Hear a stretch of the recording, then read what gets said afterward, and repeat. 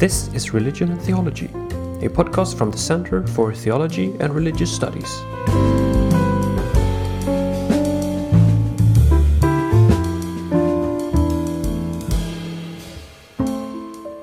Today's episode is a republishing of a lecture held by Professor Jeff Love with the title Between Kant and Hegel, Alexandre Kojève and the End of Law.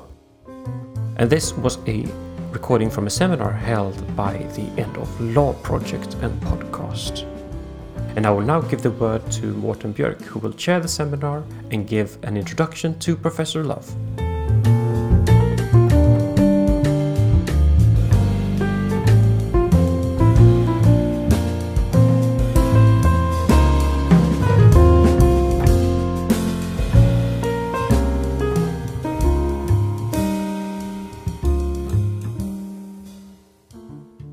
Welcome everybody to the second Law, Theology and Cultural Seminar organized with the End of Law project. My name is Morten Björk. I'm a researcher in theology at Lund University and Oxford University and your host today together with Tormod Otter Johansson, who is a legal scholar from Gothenburg, based in Gothenburg. Today we are honored and even more happy to have Jeff Love here. Jeff is a jurist, but today working as a research professor of German and Russian at Clemson University. And he's also a translator from a wide range of languages such as German, French, and Portuguese in Russia. And he's based in Portugal also. And he's written a series of important works, such as his study on Tolstoy, The Overcoming of History in War and Peace, his introduction to the great Russian author, Tolstoy, A Guide for the Perplexed, and his book on Alexandre Kojève, The Black Circle. He's also translated Kojève's Atheism to English and Antonio Lobo Antunes, Until Stones Become Lighter Than Water, a Portuguese author.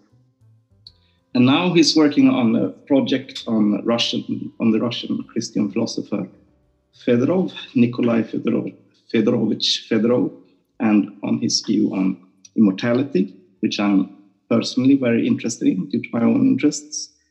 But today, Jeff will talk about Alexandre Kojève and the End of Law. Thank you, Morten, for the introduction. Thank you very much for having me. It is delightful to meet you all, if it is only virtually. I did actually look up the website, and it's a project that's very interesting in terms of Kojève's own concerns, as I think we'll see. I will today, I want to give something of an overview, if you like, of Alexandre Kojève. My talk is divided into three parts. The first biographical sketch. He had a very interesting life as a very interesting person, so I think it's a worthwhile thing to give him a biographical sketch that's a bit more than what Heidegger would insist that a thinker should be given to a thinker. I'll then go into very quickly, probably a rather polemical view of his most well-known work, which is the Introduction to the Reading of Hegel, which was published in 1947.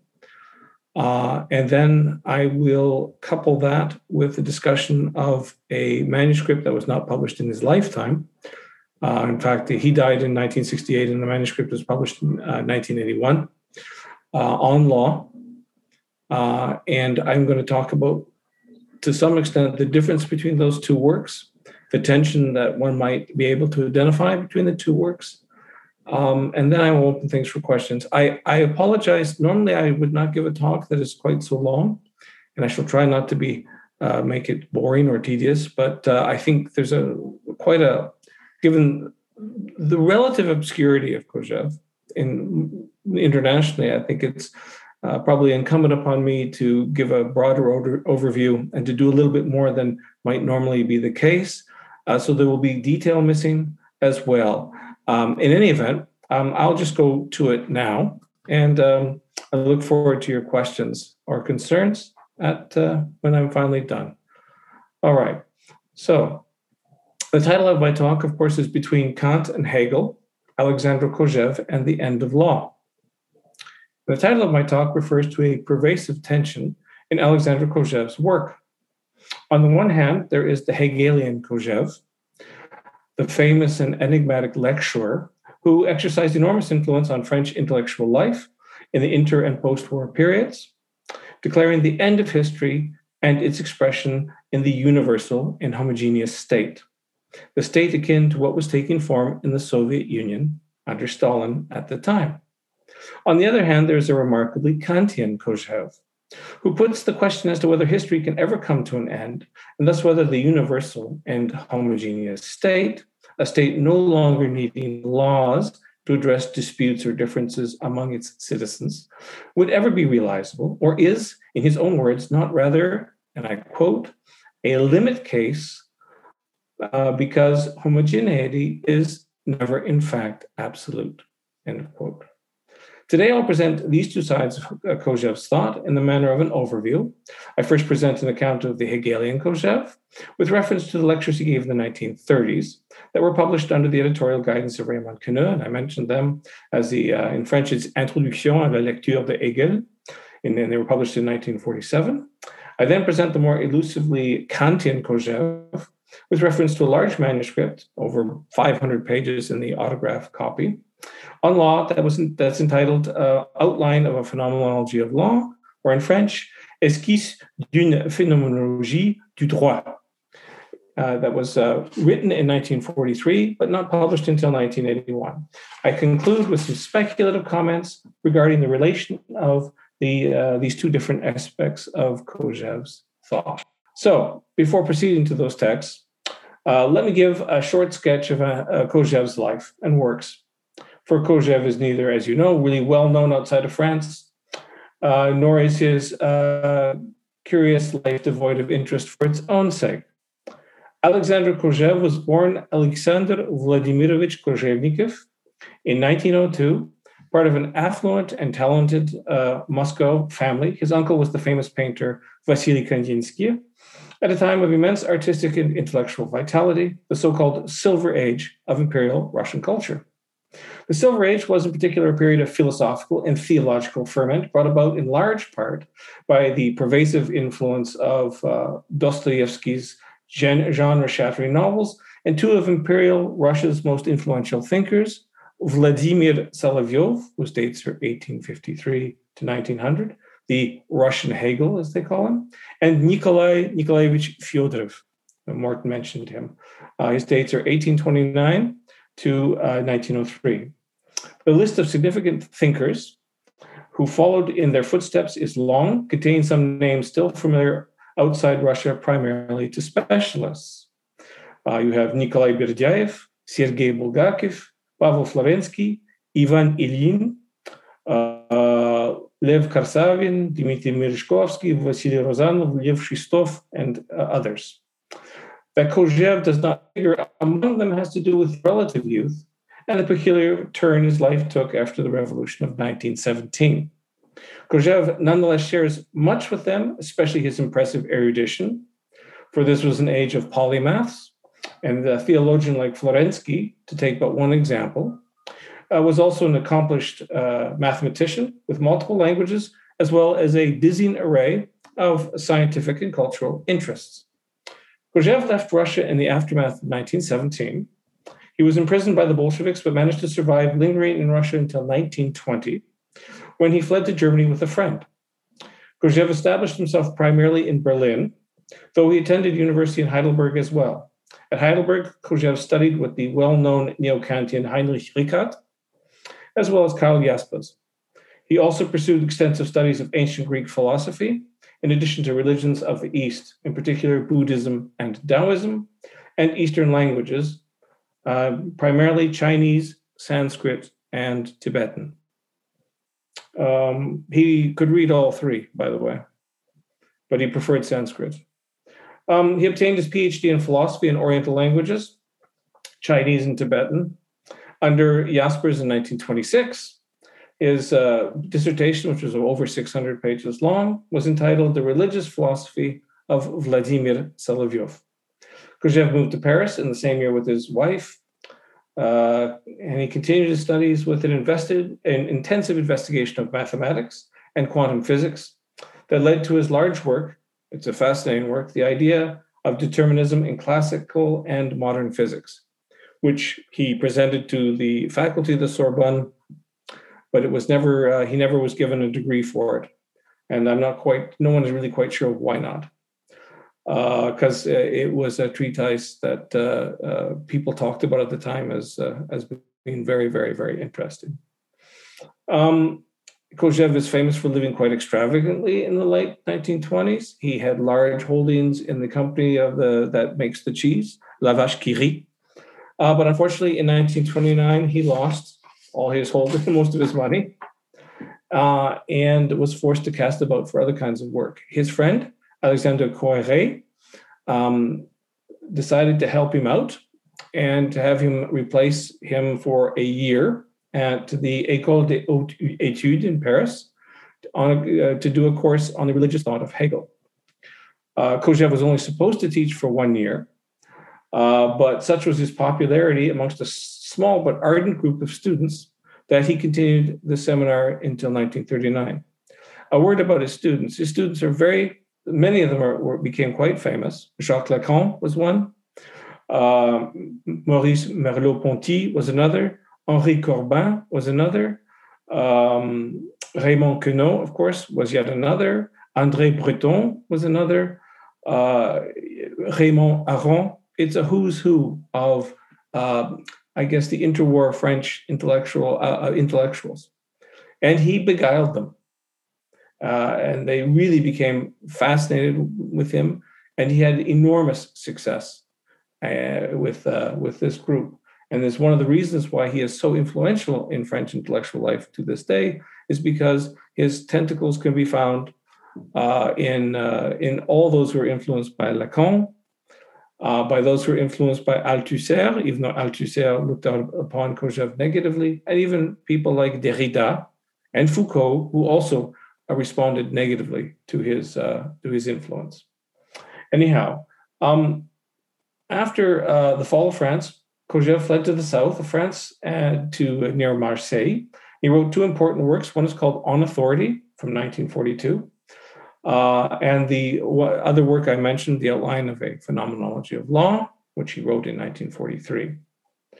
He joined the French Resistance in 1944. And there's rumors that he had been assisting Soviet intelligence at least since 1941. After the war, Kojève changed considerably. He was invited by a former student, Robert Marjolin, to join the Directorate of Foreign Economic Relations, and he soon became a very powerful figure in the French government as a significant and highly respected and feared bureaucrat. He worked closely with future French Prime Minister Raymond Barre and leading functionaries like Olivier Wurmser and Bernard Clapier. And he is considered to be somewhat of an éminence grise in the French economic policy of the 1950s and early 1960s. He was a specialist in trade policy and contributed importantly to the formation of the European Economic Union. And he was a strong advocate for European economic integration. He is one of the fathers of the European Union. Thus, it is so sort of appropriate, if you like, if such a thing can ever be appropriate, that he died literally while giving a speech to a delegation of the Common Market on June 4th, 1968. And they have a recording of it. It's actually rather gruesome, where you hear him stop in mid-sentence and collapse. And during his years as a high government functionary, Kojève continued to write philosophical works, primarily in the Hegelian vein, producing several substantial texts, an introduction to the system of science from 1953 called The Concept, Time, and Discourse, in English, of course, 3 volumes, and then he did a 3-volume, an enormous work of over 1,300 pages called An Attempt at a Reasoned History of Pagan Philosophy, of which he published only 1 volume in his lifetime in 1968. He also wrote a work in 1953 devoted to Kant, which is very, very interesting.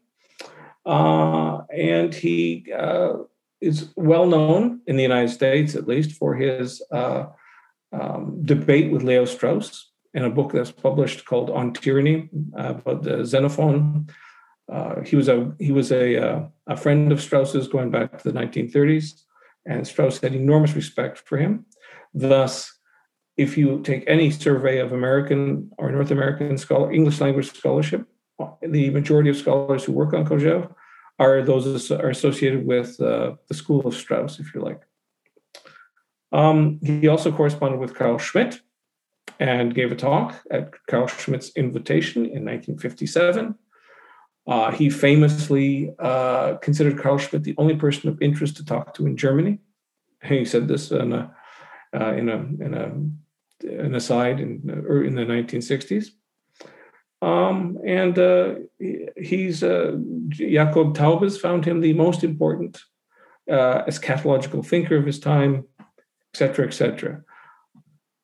Put simply, he had a very interesting life divided into several different phases, as you can see, but two primarily different phases: a phase of teaching and a phase of bureaucratic action, or action as a bureaucrat, a man of the world, so to speak. And his influence amongst people who knew him and amongst other important figures, from as disparate as Jacques Lacan and Carl Schmitt, is quite intriguing and significant. There's a correspondence with Schmitt that people go over and try to analyze. There's a correspondence with Leo Strauss, of course, that's become quite important to a lot of people. He corresponded briefly with a number of different individuals. And so he's a striking figure because he does have a good deal of influence. You have to really tease out the influence in various areas, especially in French thought. But because he influenced the generation of the 60s so much, he has had much broader influence than people might think.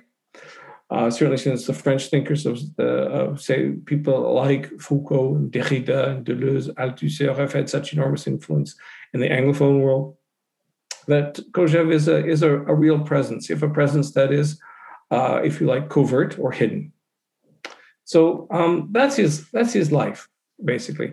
And I just, before going into talking about the works more specifically, I should like to say that he only published 2 books in his lifetime.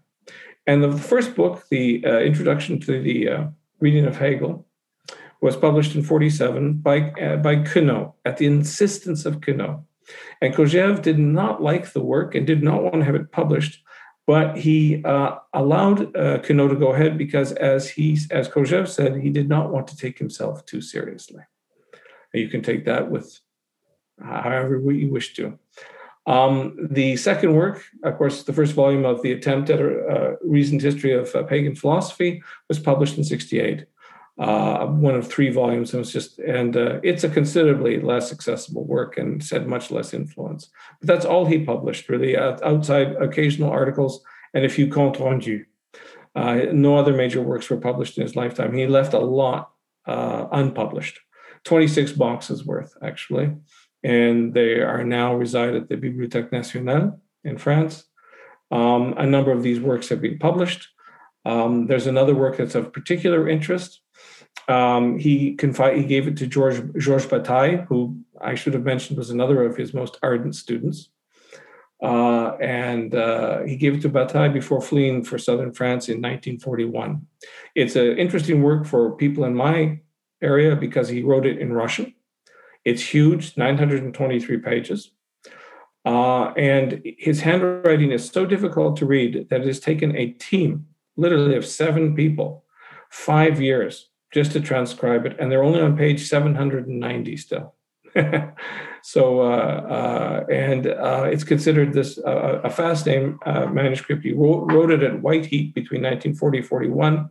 Apparently gave 1 copy to the Soviet embassy that they believe was burned, as the Soviet embassy closed down after in the Nazi, just in anticipation, or just before the Nazis took over Paris. And the other copy he gave to Bataille, and they found it only in the late 90s. So it's interesting. That's just another little note. Okay, sorry to go on about that.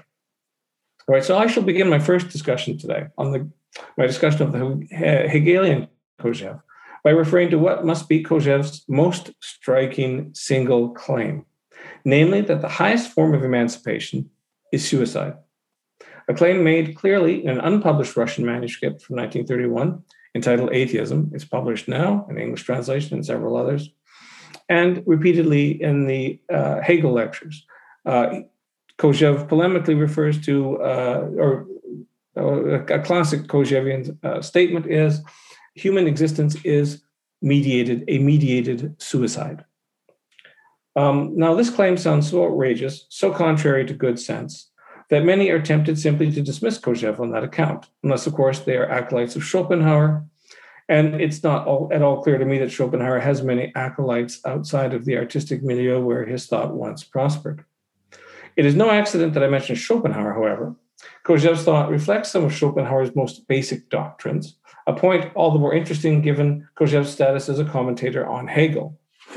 But, as we shall see, Kojève's commentary contains many layers, showing many influences, and the affinity with Schopenhauer plays out against other important affinities as well. If Schopenhauer bids us to free ourselves from the will, Kojève urges us to free ourselves from the most pernicious restriction on our freedom, the imperative to self-preservation. A way to freedom, I might add, itself determined by what it opposes. This may sound very much like Schopenhauer if we ignore the striking dualism that Kojève constructs. This dualism establishes a basic difference between what Kojève refers to as animal desire and distinctively human desire, the former being wholly dominated by the imperative to self-preservation, the latter expressing itself primarily through resistance to that imperative. For Kojève, we become truly human when we risk our security knowingly, and the greatest risk that we can take in that respect is to knowingly offer up our own lives. The primary example he provides is known to all of you, well, known to the Kojève specialists, I suppose, but it's known to Hegelians as well, the contest for recognition or supremacy Kojève reads into the famous discussion of the master-slave relation in subdivision A of chapter 4 of the Phenomenology of the Spirit. The master is the one who faces death, this is in Kojève's account, without flinching, and his opponent, if he flinches, becomes the slave. The master shows no fear of death. The slave is defined by that fear. Mastery is a kind of freedom understood precisely as the absence of concern for self-preservation. The slave is, of course, only a slave and becomes the creature of suffering that turns its entire existence into an attempt to be free from suffering, to negate suffering by negating the causes of suffering. But why does a fight take place? Kojève's explanation is crucial to his thinking. The fight takes place as a result of human, not animal desire. For Kojève, human desire is profoundly negative. Kojève illustrates the point with homely examples, and he actually describes animal desire as simple appetite, the desire for food to satisfy hunger. You destroy something to ingest it. Kojève claims that this desire negates its object. It does so by ingesting or transforming the object in the process of ingestion. The plant is thus transformed by ingestion into nutrients that maintain the animal's existence. All animal desire is transformative in this way. The animal negates by transforming for the sake of self-preservation. Kojève insists, however, that distinctively human desire is different from animal desire. The difference comes clear if we consider the object of desire. The animal takes for an object whatever can satisfy its hunger. The animal's desire is material. Human desire is distinguished by the fact that it is not directly material, but the desire, and this is an awkward expression of Kojève's, the desire of another. This clumsy locution describes a fundamental shift. Human desire does not relate to an object, but to another human being as a being with its own desires. Moreover, human desire is distinguished by the difference in the type of negation involved. Rather than negating the material object, in an act of ingestion, human desire negates another desire by supplanting it, or, as Kojève emphasizes, by forcing one party to recognize the desire of another by adopting it as its own. I negate your desire by compelling you to recognize my own in its stead. Human desire, from this perspective, is pure, brutal self-assertion, or the assertion of one desire over another. Human desire is, in essence, desire for recognition of my desire over your desire. This desire cannot be satisfied until all desires other than mine or ours, have been eliminated. The desire for the desire of the other is inherently hegemonic and universalist, since nothing less than universal recognition can offer satisfaction. I quote Kojève, "Man can be satisfied only by being recognized universally." End of quote. Why is this so? Kojève holds that we cannot be sure of ourselves, that we are not mad, until we have eliminated all opposition to our own forms of desire. This is an extraordinary claim as well, and it merits careful comment. Kojève creates an analogy between animal and human desire in this particular respect. Both result from an overwhelming desire for self-preservation. In the case of the animal, ingesting various foods is necessary for the continuation of the animal's existence, the basic motive of all animal activity that remains unquestioned. In the case of the human, the desire for the desire of others is based on the need to assert one's own desires over those of others as a way of assuring one's reality, that the way one lives is indeed the real and only way, that one comes into possession of the full and final truth. The full and final truth is universal recognition. One kind of life prevails over all others, such that no rival way of evaluating things remains. One kind of life becomes universal and homogeneous. The slave is emancipated by creating his own reality and by assuring that the reality so created be recognized and accepted by all. This is the slave revolt or revolution for Kojève, the final revolution that brings history to a close. But this quest for freedom is what concerns Kojève. The master is a dead end or impasse. Freedom is not even an issue for the master. The peculiar irony is that the master's freedom from the fear of death leaves the master stagnant and unable to change. For Kojève, this is not exactly a problem. Indeed, the problem is the slave. For it is the slave who begins and makes history. He refers to the master as the catalyst for the beginning of history. Put simply, history is precisely the narrative of the slave's attempt to attain emancipation from servitude, or, in other words, universal recognition. Now, this history should trouble us to pause. Criticism of Kojève's focus on the master-slave relation is not lacking as a sort of governing metaphor.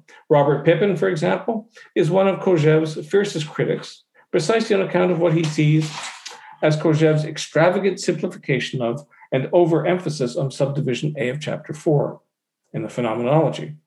I might add in parenthesis that Pippin's criticism seemed to have something to do with the limitations of the English edition or translation of the text, which excises about 300 pages of the French text.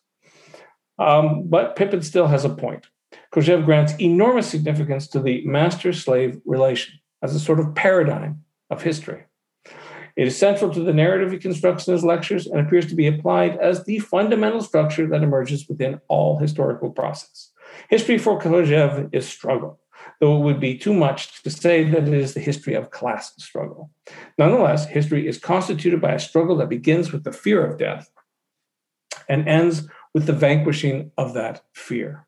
As Kojève notes, if both parties to the initial struggle die, there's obviously no further struggle.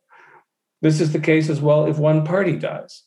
Either possibility precludes further struggle. Only the refusal to engage in the original struggle to the death creates a new struggle that is oriented precisely to overcome the fear of death that is being imposed on the slave, or is imposed on the slave's servile status. This overcoming is quite curious, however. The mastery achieved by the slave seems to be an ignoble mastery because it is the highest expression of the imperative to self-preservation that defines the slave as slave in the first place. If the slave achieves final satisfaction or emancipation from nature and the fear of death, this achievement seems illusory since the slave has not conquered his own natural impulse to live. Indeed, the irony of the slave's success is that it is at the same time a terrible failure, a kind of bestialization.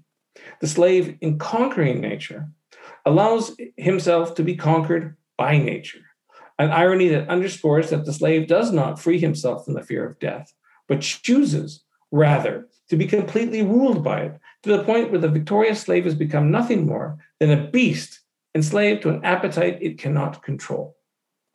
The slave's emancipation is at once the most complete enslavement But as we shall see, it is also a kind of suicide.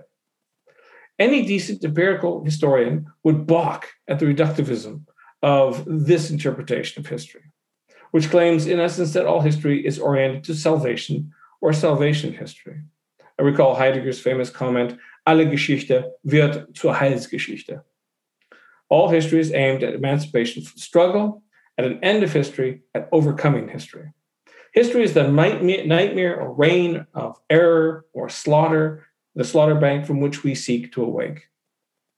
Here, another layer seems to emerge if we are wont to see in this pattern reflections of the Christian salvation narrative, where one is thrust into the world only to seek, in the final account, to save oneself from and through it. Though, as with the other narratives woven into Kojève's commentary on Hegel, the similarity is not exact or ambiguous because Christian salvation tends to reject the narrative of mastery over nature as an expression of grotesque selfishness, of self-preservation grown into a horrific collective egoism. But we can talk about that. That's a bit of an overstatement. It is indeed easy to overlook the strangeness of Kojève's interpretation of history, since it seems, or the Christian interpretation, of history, since it seems so familiar to us. Why must history be oriented to salvation? Why must history be oriented in any particular way? Can we not conceive of history in other ways?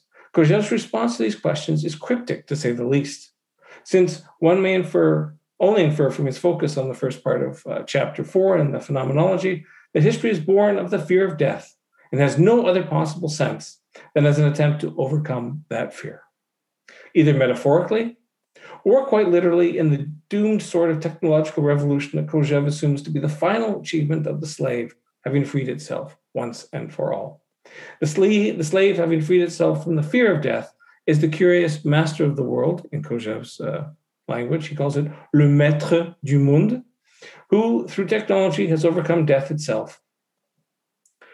Ironies aside, Kojève affirms here, if anything, the importance of a teleological narrative of history and insists that this is the only possible narrative of history. No other view of history could possibly be maintained because for Kojève, there's no other history than the history of philosophy, philosophical attitudes to the world understood, as the cliche has it, as, in quotes, shapes of consciousness. The historian's rejection of such an approach as reductive or ideological is itself ideological. The only refuge, then, for history is an emancipation that completes and thus negates history, ideology, in its most ironic aspect, human life itself. As Kojève notes in the outline, I quote, "A purely human universe is inconceivable, because without nature, man is nothingness, pure and simple." But he also says that there is no meaning to human existence without the struggle to overcome nature. Emancipation as the full triumph over nature is nothingness and emptiness, because full emancipation here, final freedom, is itself nothingness. It cannot even be described as a state because any state presupposes nature or limitation. And for Kojève, nature and limitation seem to be almost synonymous. The slave's victory is bestialization, a form of self-immolation of the human, a trenchant irony given the slave's pursuit of self-preservation. This brings me to the other main thread of my discussion, of this part of Kojève's notion of wisdom and its relation to the negative. If there are two principal narratives in Kojève's commentary on Hegel, these are the narrative of the master and slave and the narrative of the final accession to wisdom that, according to Kojève, is Hegel's most enduring and revolutionary contribution to philosophy. It is enduring and revolutionary because it brings an end to philosophy as the love of wisdom. This second narrative has generated a great deal of controversy because Kojève suggests that all basic forms of thinking have been articulated, such that there is nothing basically new to articulate. He says that history comes to an end with, alternatively, with Napoleon, or indeed later on with Stalin. And Kojève, he says that we have reached a final stage, that of wisdom, and we may go no further than to repeat what has already been thought in some fashion. Kojève's famous claim that history has reached an end derives from this second narrative and is, in fact, its culmination. Let me describe this narrative in some detail before proceeding to ask a simple but important question. How does the accession to wisdom fit with the narrative of master and slave? Do they indeed fit together? Are these two versions of the same underlying structure, or are they markedly different expressions of a different underlying narrative? The question is important in grasping Kojève's peculiar challenge to philosophy, but it is also important because the reception of Kojève's commentary has tended to focus on the master-slave relation as against the arguably far more unusual interpretation of wisdom that emerges in the final set of lectures from 1938 and 1939. The reasons for this are obvious. The claim to omniscience that accompanies Kojève's interpretation of wisdom is provocative and has generally been considered unconvincing or almost puerile irony. The wisdom narrative starts with an uncompromising definition. Wisdom is complete or absolute knowledge. Wisdom has already been achieved with the achievement of absolute knowledge in the sage. The latter is defined as follows, and I quote, "In regard to the definition of the sage, all philosophers are in agreement. It is indeed very simple and can be set out in a single phrase. The sage is one capable of responding in a comprehensive, indeed satisfying manner to all questions that one may pose to him in regard to his acts, and to respond in such a way that the whole of his responses form a coherent discourse. Or even, what amounts to the same thing, the sage is the man completely and perfectly conscious of himself." End of quote. And that's from the last set of lectures from 1938-39. The sage or wise man is omniscient. There is no question that he cannot answer, and no answer that he gives may contradict any other answer he gives to other questions. His discourse must be complete and completely consistent. In the interpretation of chapter 8 of the Phenomenology that follows this definition, Kojève attempts to show that Hegel achieves this wisdom not only by answering all questions that can be posed in history, questions regarding action, but by showing also that no further questions may be asked. Or, what is the same thing, that all other questions that may be asked lack sense or are in error. Kojève provides justification of his claim regarding Hegel in these 1938-1939 lectures by reference to yet another narrative. Kojève claims this narrative should prove conclusively that wisdom is at hand and that no other narrative can possibly be conceived unless it is conceived as error. Kojève borrows the narrative from the rich Russian theological tradition, though affinities with Feuerbach and Bauer are also evident. It is the orthodox narrative of deification, of man having become God, or you can say theosis or theosis, depending on your Greek teacher. By becoming God, man frees himself of himself. Man becomes nothing or discovers his proper identity as nothing. Kojève seems to reverse the traditional emphasis, however. His deification turns God into man as a finite deity, ending up in a most peculiar combination, that of finite omniscience. And as Kojève tries to convince us, the only possible omniscience is finite. For Kojève, Hegel's phenomenology expresses and overcomes the theological narrative, and as such is a profoundly atheist text. Kojève's claim then turns out to be that Hegel has in fact become wise by realizing and developing the only possible form of omniscience or absolute finality that we can imagine, that of the finite God. Kojève expresses his view in a remarkable passage from the fourth of the lectures from 1938 and 1939, a text that I may note is not included in the English translation, but only in the French. And I quote now, "It suffices to read a manual of Christian theology," I emphasize Christian, "where God is effectively a total and infinite being, and to say after having read the manual, the being in question, that's me." This is simple, of course, yet even today, this seems to us to be an absurdity, an enormity without equal, and we label as mad anyone who openly makes the affirmation. This means that it is extremely difficult to affirm, that is, seriously. And it is a fact that millennia of philosophical thought have passed before Hegel finally dared to say it. It's simply that it was not easy to come to the concept of a Christian God. And then, having come to it, it was not easy to identify oneself with this concept, to apply it to oneself. Hegel tells us that this is possible only for the citizen of the universal and homogeneous state. It is only this citizen who may affirm the identity with God without being mad, who may affirm it by being a sage, who may affirm it in revealing thus a reality, that is, by proclaiming an absolute truth. End of quote. Well, laced with a certain irony, this passage brings together several of the main strands of Kojève's argument as it leads into a more detailed account of the possibility of finite omniscience. The sage is not merely the end of philosophy.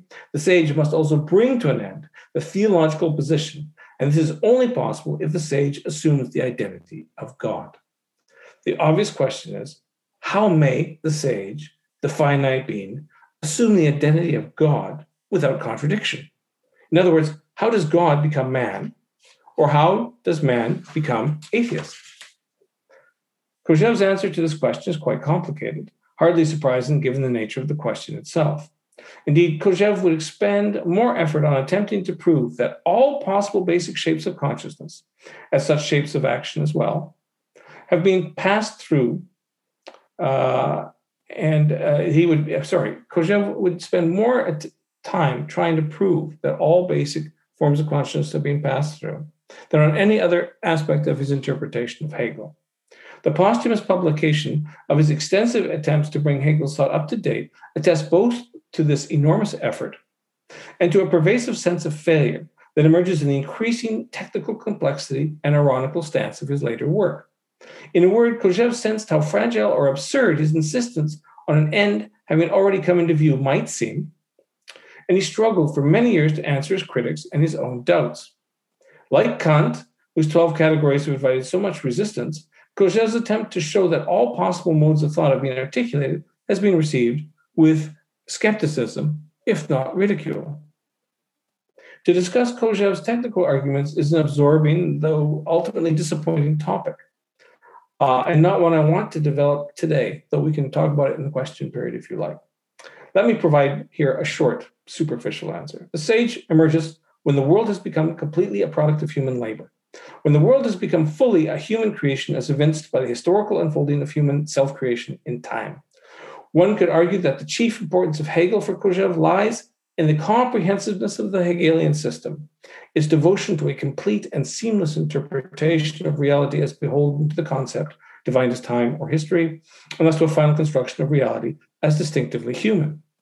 This sounds like a radical constructivism, and in a sense it is. Kojève argues that distinctively human activity, the basic action of history, is aimed at negating nature as that which is different from or threatening to the human. The distinctively human core of reality is to transform nature into a product of human activity. Where Kojève differs from the constructivist model is thus in his emphasis on negation. In this respect, Kojève adopts a key Hegelian trope, the so-called, and I quote, monstrous power of the negative. We've all heard about die ungeheure Macht des Negativen, to describe both the essential movement towards emancipation of the slave and the ascent to wisdom. Freedom results from the negation of all limitations on human activity. And that is to say, negation becomes complete when nature has been abolished as the regulating power. The slave and the sage replace nature by a negation that is equivalent to the complete self-production of the new human being, a being that is distinctively human because it has consciously overcome death. And I'll leave the ironies to that behind for the moment. It should be obvious, however, that this new being is deeply problematic. Has the slave truly achieved emancipation from nature? And if so, does this emancipation amount to much more than a form of collective suicide? Or an extreme form of self-abnegation in the universal and homogeneous state? We've already addressed these questions rather quickly in passing. For Kojève, they're crucial.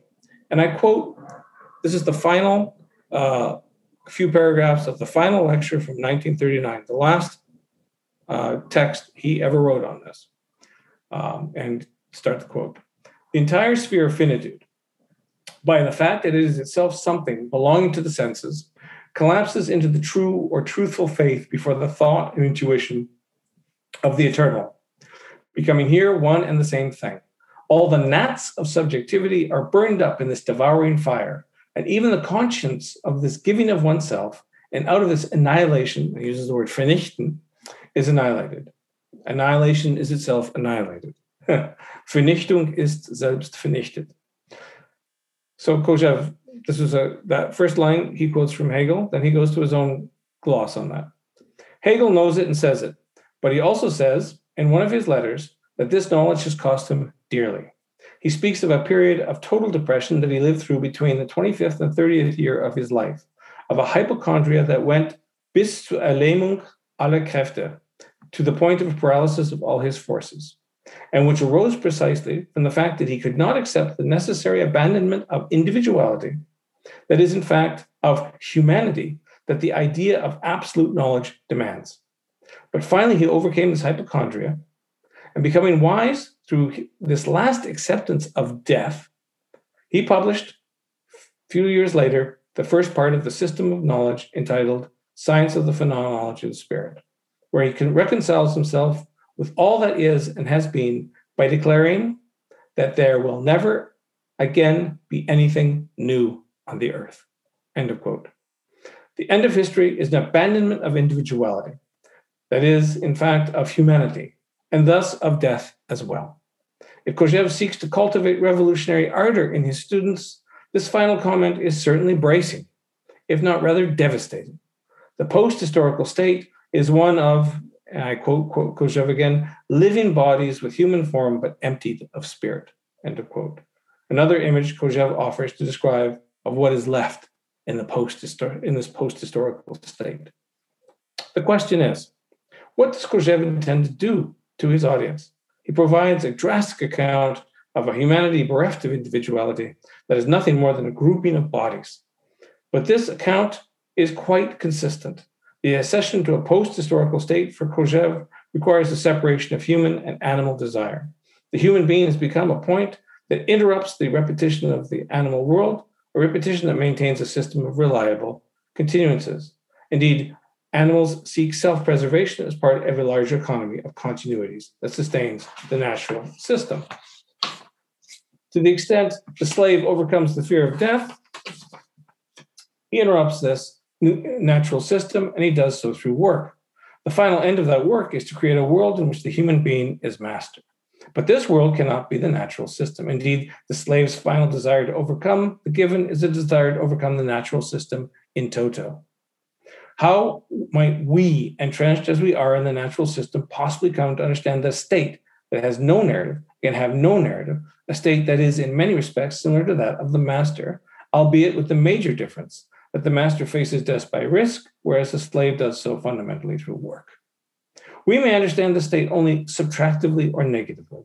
The progress of the slave is subtractive insofar as the slave peels off the layers of natural being that afflict and enslave it. The slave's progress is a freedom from predication or a form of self-negation.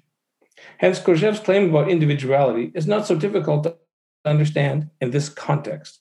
Arguably more difficult to understand is the dark image of bodies without spirit. But indeed, what is left after the human leaves, after the human has come to complete itself? Bodies, pure materiality, whatever that might be. How can we grasp these bodies in any other way, even as a figure of speech? Kojève's radicality has described the end of history as an essentially post-predicative state. Bodies without spirit, in this sense, are nothing else than matter. And no one has succeeded in explaining what matter in itself might be. Kojève has, in effect, separated form from matter. He has reversed the progress of philosophy from Parmenides to Hegel, or he has fully outlined what it must entail. For Kojève argues that the narrative of the slave is one in which time and the concept become one. It is the progressive infiltration of time into the concept.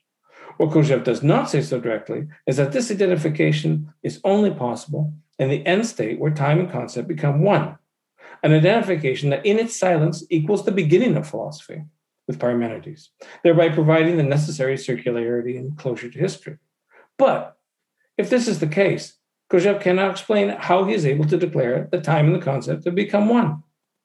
To do so implies that time and the concept have not become one, because there is a discursive position that allows one to describe that unity, a position at once in and outside the circle. If this position were not so, it would no longer be able to declare itself as such. In other words, and this is a crucial point, the unity of time and concept eliminates reflection or consciousness of any X. Neither philosophy nor any speech is at all possible. The abandonment of individuality is indeed central to these two primary narratives Kojève develops in his lectures on the phenomenology, that of the master and slave and that of the ascent to final wisdom in the figure of the sage. The narrative of master and slave ends with the establishment of the universal and homogeneous state, wherein all citizens come to recognize themselves in their fellow citizens. The ideal citizen is the sage who is not only a reflection of all his fellow citizens, but the one whose thinking articulates the transformation of the inegalitarian relation of master and slave to the completed egalitarianism of the universal and homogeneous state.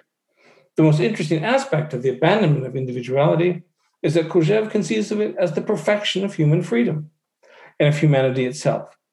To be truly free and human, one must abandon one's individuality and humanity so conceived. This equation of human freedom with the abandonment of individuality is hardly new. A number of religious traditions depend on it. But Kojève is avowedly atheist. An abandonment of individuality for him, though bearing an obvious structural similarity to the abandonment of individuality in communion with God, is much closer to certain currents in the Buddhist tradition, which Kojève otherwise referred to as an atheistic religion. The crucial proposition of Kojève's thinking about freedom as abandonment of individuality, however, is somewhat more provocative, though linked to several mystical traditions. The ultimate proof of human freedom is the willingness to commit suicide, to let go of one's individual, thus material existence, once and for all. Kojève argues that suicide so conceived is the most truly human and emancipatory act. And the obvious corollary is that anyone who is unwilling to commit suicide is not fully human and is thus not achieved and cannot achieve genuine emancipation. To the contrary, those who are not willing to die voluntarily are trapped, and defensive individuality is the exoteric rationale. The more pervasive resistance to suicide comes from the so-called instinct of self-preservation, expressed in the putative need to live, which of course is always rooted in the individual, because, as Kojève says, only individuals die. The word instinct is the operative term here, since instinct implies a natural disposition that, by analogy with the animal world, cannot be varied.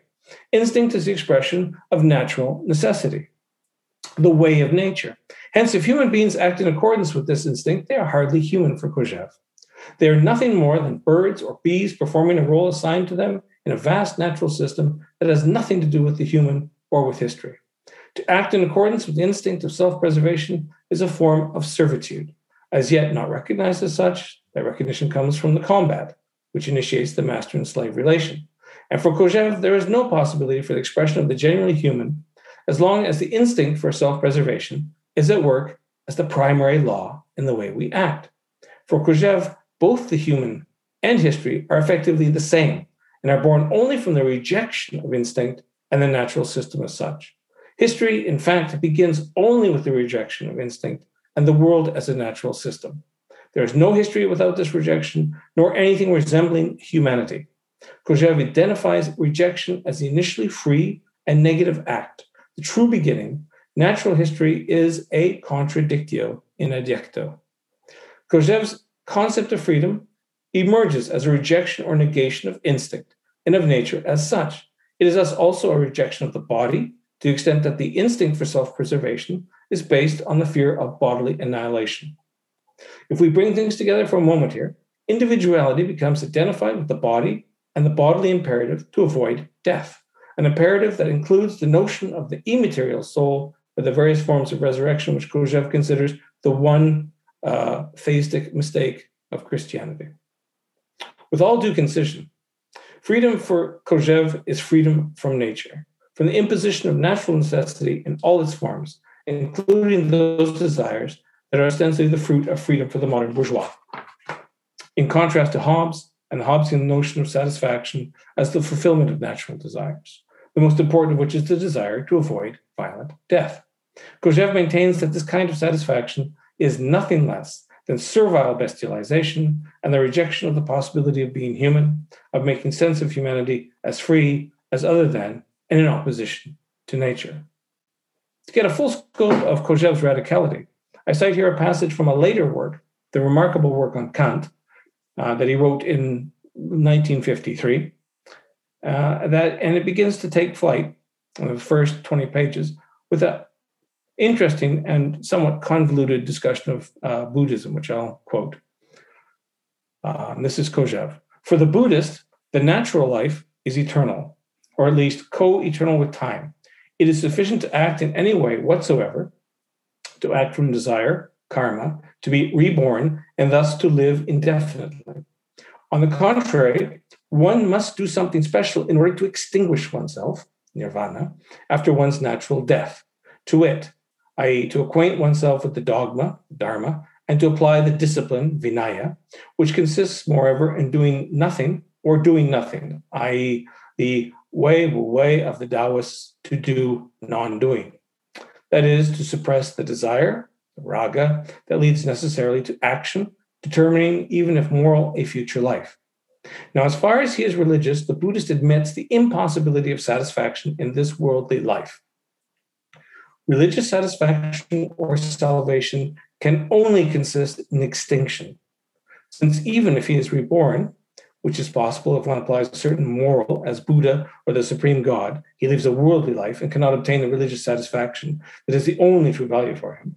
What is truly remarkable is that the Buddha advises against the supreme morality that divinizes man because, having become God, that is, perfectly happy or blessed, he is no longer able even to recognize the unworthy character of this blessedness in such a manner that the very idea of genuine satisfaction, i.e., happiness of which he is worthy, becomes forever inaccessible to him, in such a manner that he is condemned to eternal life, or co-eternal with time.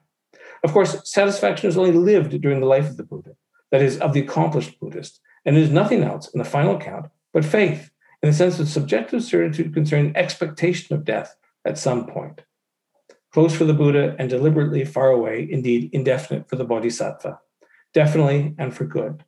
And this early on in the discussion of Kant and the Critique of Pure Reason. I end the quote. The crucial proposition of this passage is that no life can be truly blessed, dignified, or free. The worldly life of the individual is base and senseless, provided the true sense of life is nirvana. That is, while one is alive, one remains a servant to the vulgar necessities of life itself, no matter how one casts them. One remains a slave, an individual, and selfish self. And those who think that they thus become, or they may become blessed, selfless, or otherwise free through adherence to morality or the law or the truth, are not even able to recognize the unworthy character of their lives, since they deceive themselves so effectively. For one who claims to overcome individuality while still living has fallen prey to a perpetually tempting and base deception. Now, if this is so, then what sort of state can the final state be, the universal and homogeneous state, or to put it with mild irony, Kantian purgatory? Well, this state plays an important ideological role in the Hegel lectures. Kojève's most expansive treatment of his structure is in the outline of a phenomenology of right. This long text offers an overview of the basic elements that pertain to the universal and homogeneous state as legal structures, or structures of what Kojève refers to as a system of droit, right, or recht. This system of right creates a calculus or logic of action that is explicitly hegemonic, permitting no remainder or custom or justice external to the system of right it proposes. It is thus universalist and final, or at the very least points to a final system of regulation in the universal and homogeneous state. The first section of the treatise provides an account of the basic unit that ties the entire text together, the juridical situation, in Kojève's words. The juridical situation is a formal relation between three parties. Two agents in potential conflict with each other, A and B, he gives the A and B, and a third intervening, figure C, that serves to police and adjudicate any actual conflicts. Kojève indicates that this relation is not an abstraction, but names the most simple possible relation that may give rise to intervention or adjudication by the third party, C. Kojève holds that there is no juridical situation when there are only two parties involved, simply because there is no possibility for adjudication. Adjudication is the fundamental notion in the treatise, at least the first part of the treatise. Adjudication presupposes a conflict for which there is an established and universally agreed resolution procedure. In a conflict with only two parties, there can be no assumed resolution procedure. Indeed, the assumed resolution procedure is, according to Kojève, the trajectory of history itself as the history of the master-slave relation. Therefore, a resolution procedure is only possible at the end of history, when the conflict between master and slave has concluded. Kojève does not put it in this way in the opening section of the treatise. Instead, he addresses the distinction between the political and the juridical relation by arguing that the former presupposes conflict between friend and enemy, following Carl Schmitt, whereas the latter presupposes a more general amity. In other words, the juridical relation presupposes general agreement among the parties as to the procedures and institution of conflict resolution. It thus assumes that the desire for recognition which gives rise to conflicts has been satisfied, that politics has been once and for all eliminated. A nagging concern emerges here, of course. If the universal and homogeneous state represents the final overcoming of individuality, why would there be any need for a juridical apparatus? Surely the abolition of individuality would bring with it the abolition of selfish desire, as in recognition. That is the perennial source of conflict, of the temptation to place one's own over others. The universal and homogeneous state, as a system of right, would seem to involve a contradiction. Kojève's treatise on right qualifies this obvious implication somewhat by suggesting, as I said earlier, that the universal and homogeneous state is, in its purity, a limit case. As such, possible to think, but impossible to achieve in action. He therefore states, and makes it rather clear, that the final state is a state of terminal non-finality, if you like. Nonetheless, the comprehensive teaching of the treatise makes no sense without another firm presupposition, that the juridical signals the ultimate end of the political, of struggle of history, individuality as such, where the political finally ends. The juridical truly comes into its own as the authoritative ordering of action in the universal homogeneous state. Conflict has come to an end. The juridical system becomes a sort of surrogate instinct, a new or second nature, to correct the error that conflict represents and to create the groundwork for a terminal condition in which individuality, understood as error, will be definitively overcome or disciplined. Viewed in this light, individuality is a deviation or error to be suppressed by a juridical system, an administrative state, and this suppression is essential to the universal and homogeneous state itself, that thereby offers the most radical emancipation from the fear of death itself. For if one no longer seeks to preserve one's individuality, one is no longer afraid to die.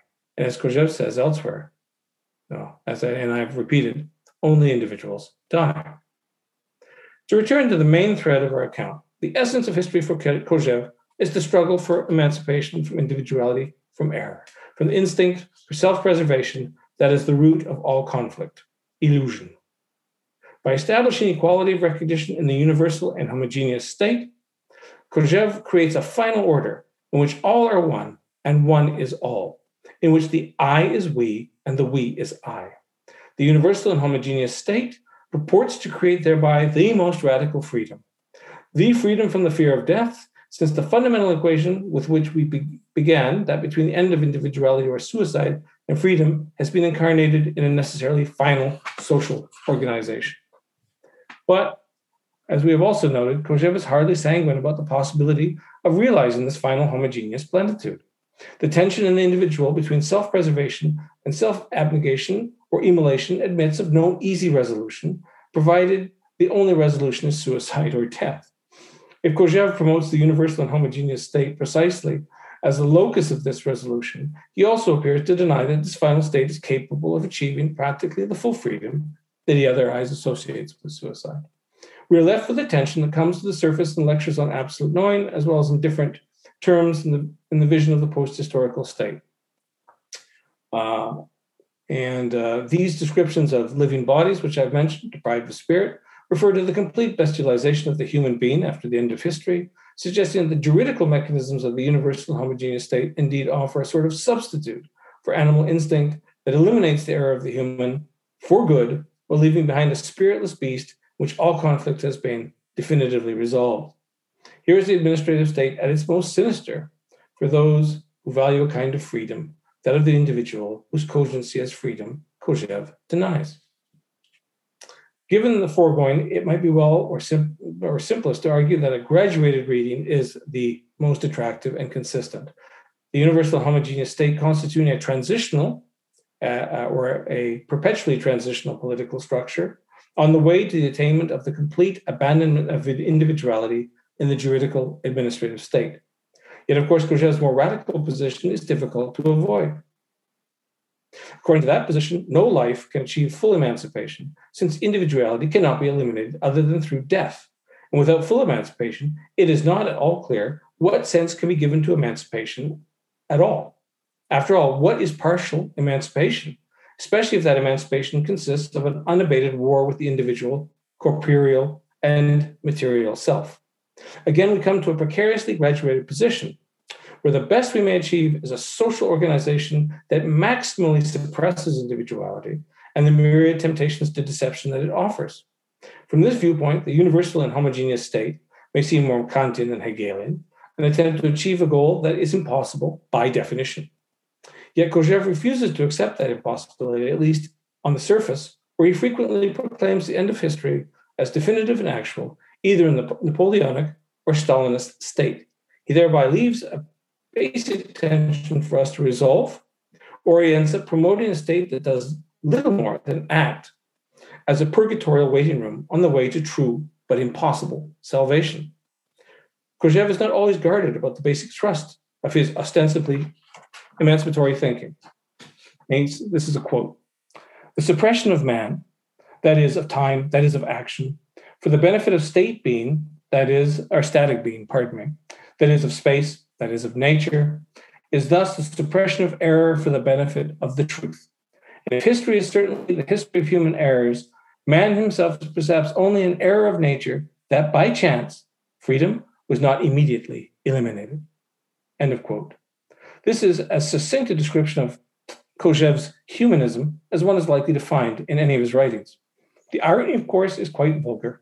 The end of humanity, the properly human pursuit, is to dispense with humanity, or the human via the necessary abandonment of individuality, that is, in the fact of humanity, as combining differing orientations which simply do not admit of reconciliation.